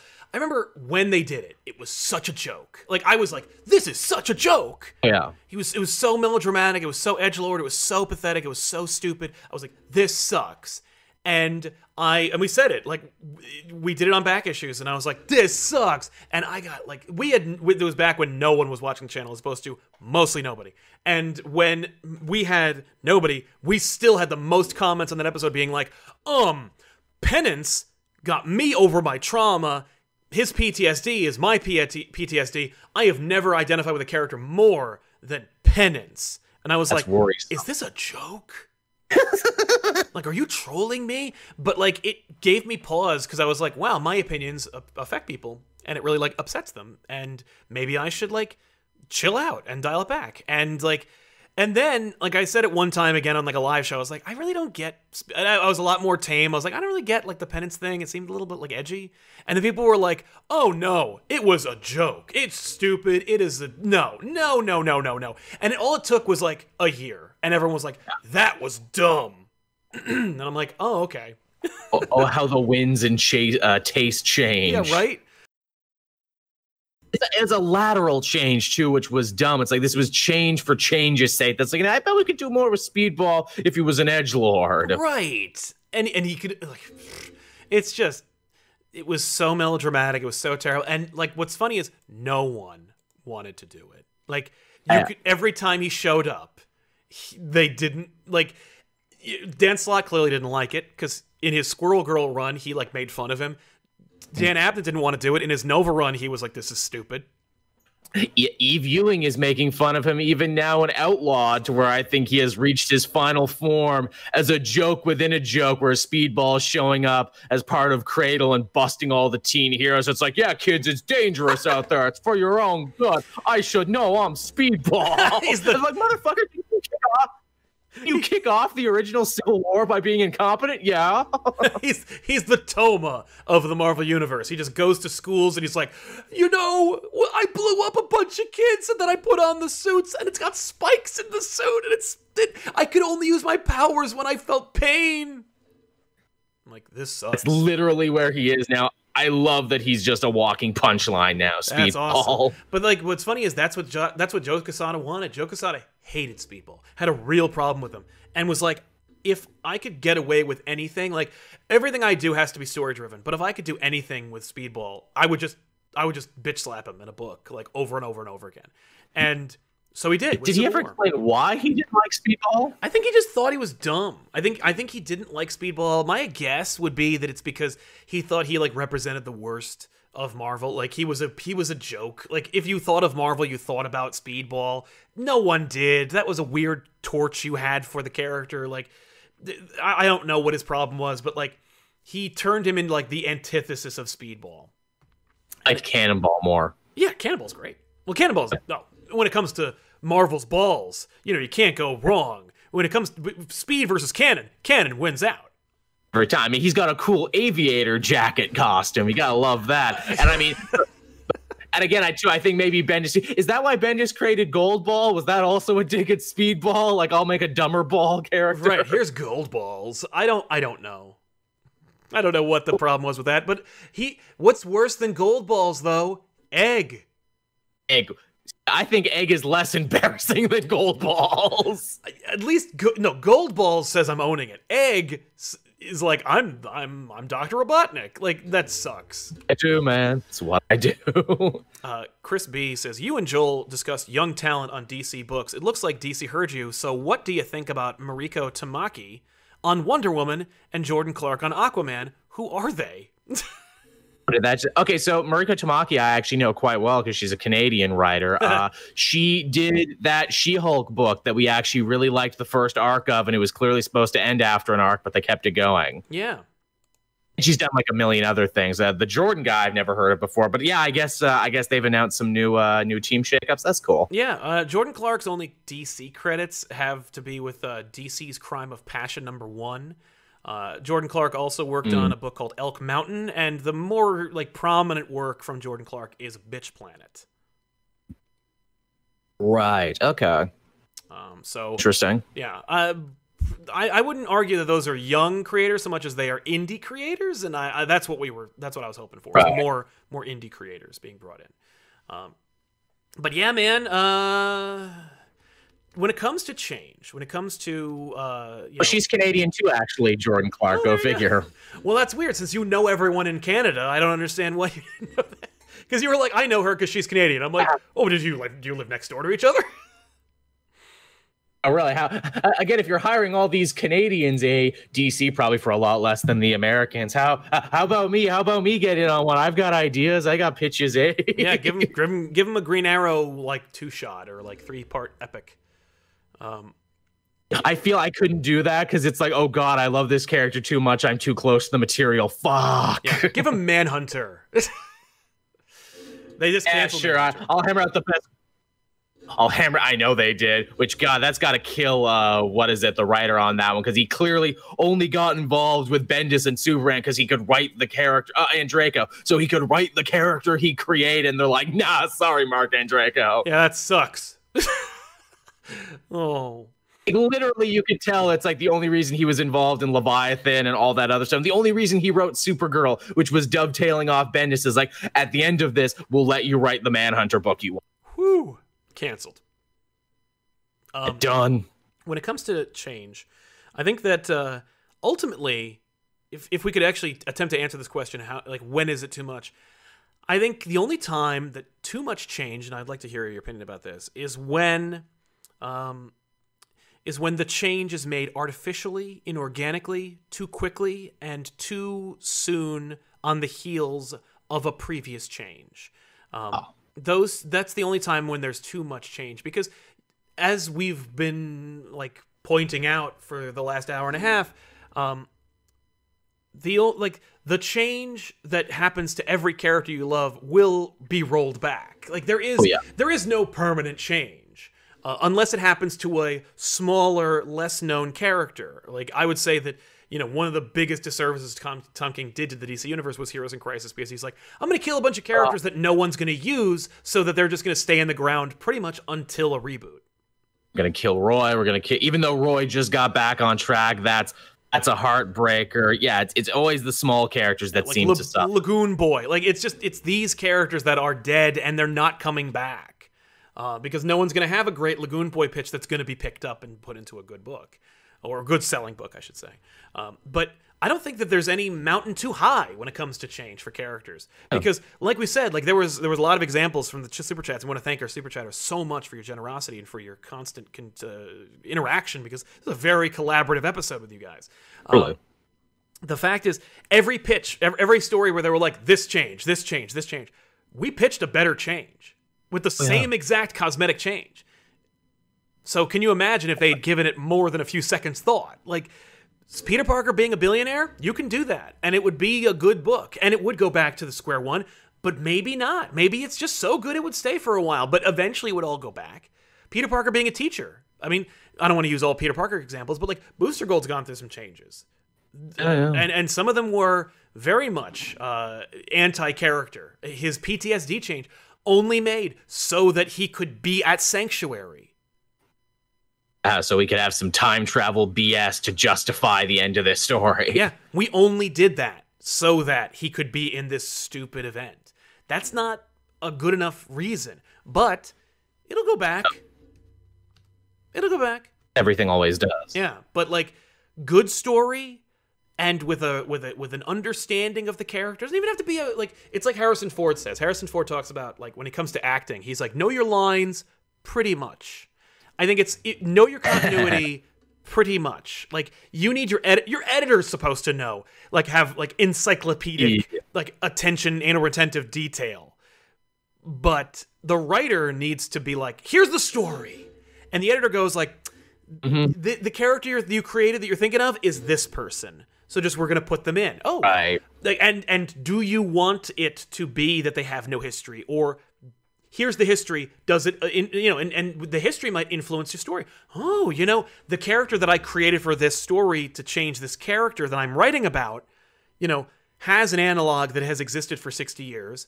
The 60-year history actually informs the story a little better. I'm going to do a little rewrite. Like, that Change to be collaborative. yeah. And continuity can be a hindrance, but it can also be a help. And it can be a way for you for the reader to get their footing, for the writer to get some like vantage point for the character and their history.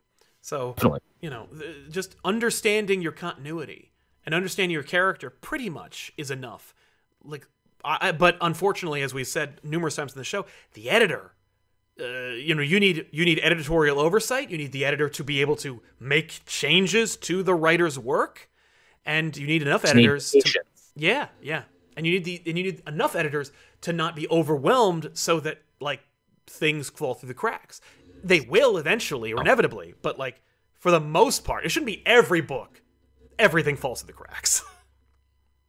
What do you think, man? I mean, the only constant in our I was gonna say, the only constant in our universe is change, so it's only right that our fiction reflect that in some way. But good changes, I think we have kind of zeroed in on here, takes time, but people aren't always patient and aren't willing to put in the work for certain change. And any idea can be a good idea, but also some ideas I think are doomed to fail from the get-go. Well, and what's funny? Like, some ideas, it's really sacrilegious to say this about creativity, but like, some ideas need to be stifled.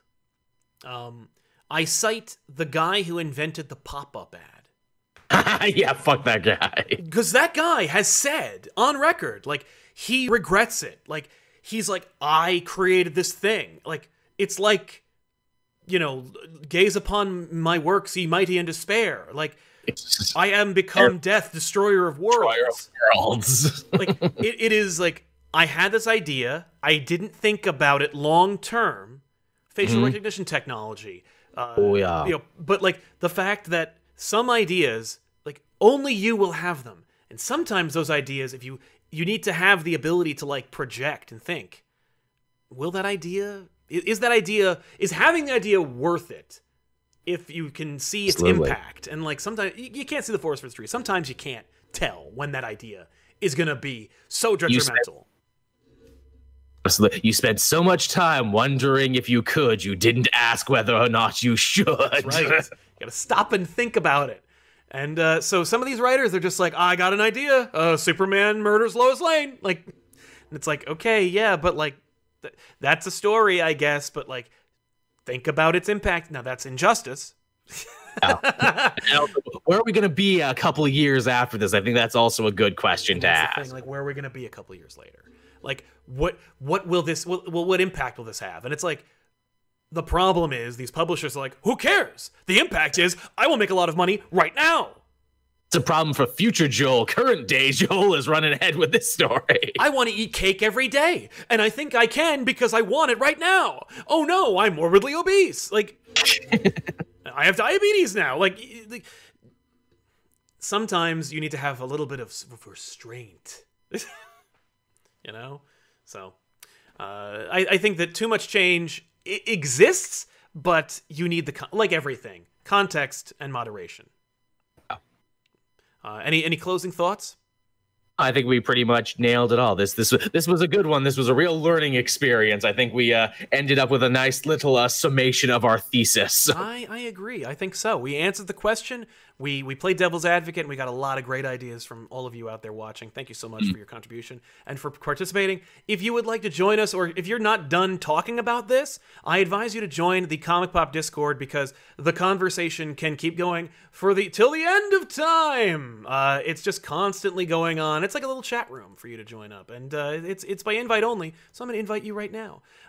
Also, of course, if you'd like to hear a special continuation of the show, if you're not done listening to me talk to Joel, or Joel espouse about God knows what, you should join us over at patreon.com/comicpop, because there's a special super secret audio only podcast called One Shots, where Joel and I just keep going. It's like a post show, and it ranges from like 10 minutes to an hour. God, I remember one time we had a show and I was like, this is a 45-minute long show. Yeah. But you never know what you're going to get, so check it out over at patreon.com/compop. And there's so much more. This channel has a lot going for it. You've got a lot to check out. If you're joining us for the first time, subscribe and just dive into the archives. There's a lot to enjoy. And we're very lucky to have you. Thank you all so much for hanging out with us, and we'll see you guys next week with an all new episode. I'm Sal. Joel. So long, everybody.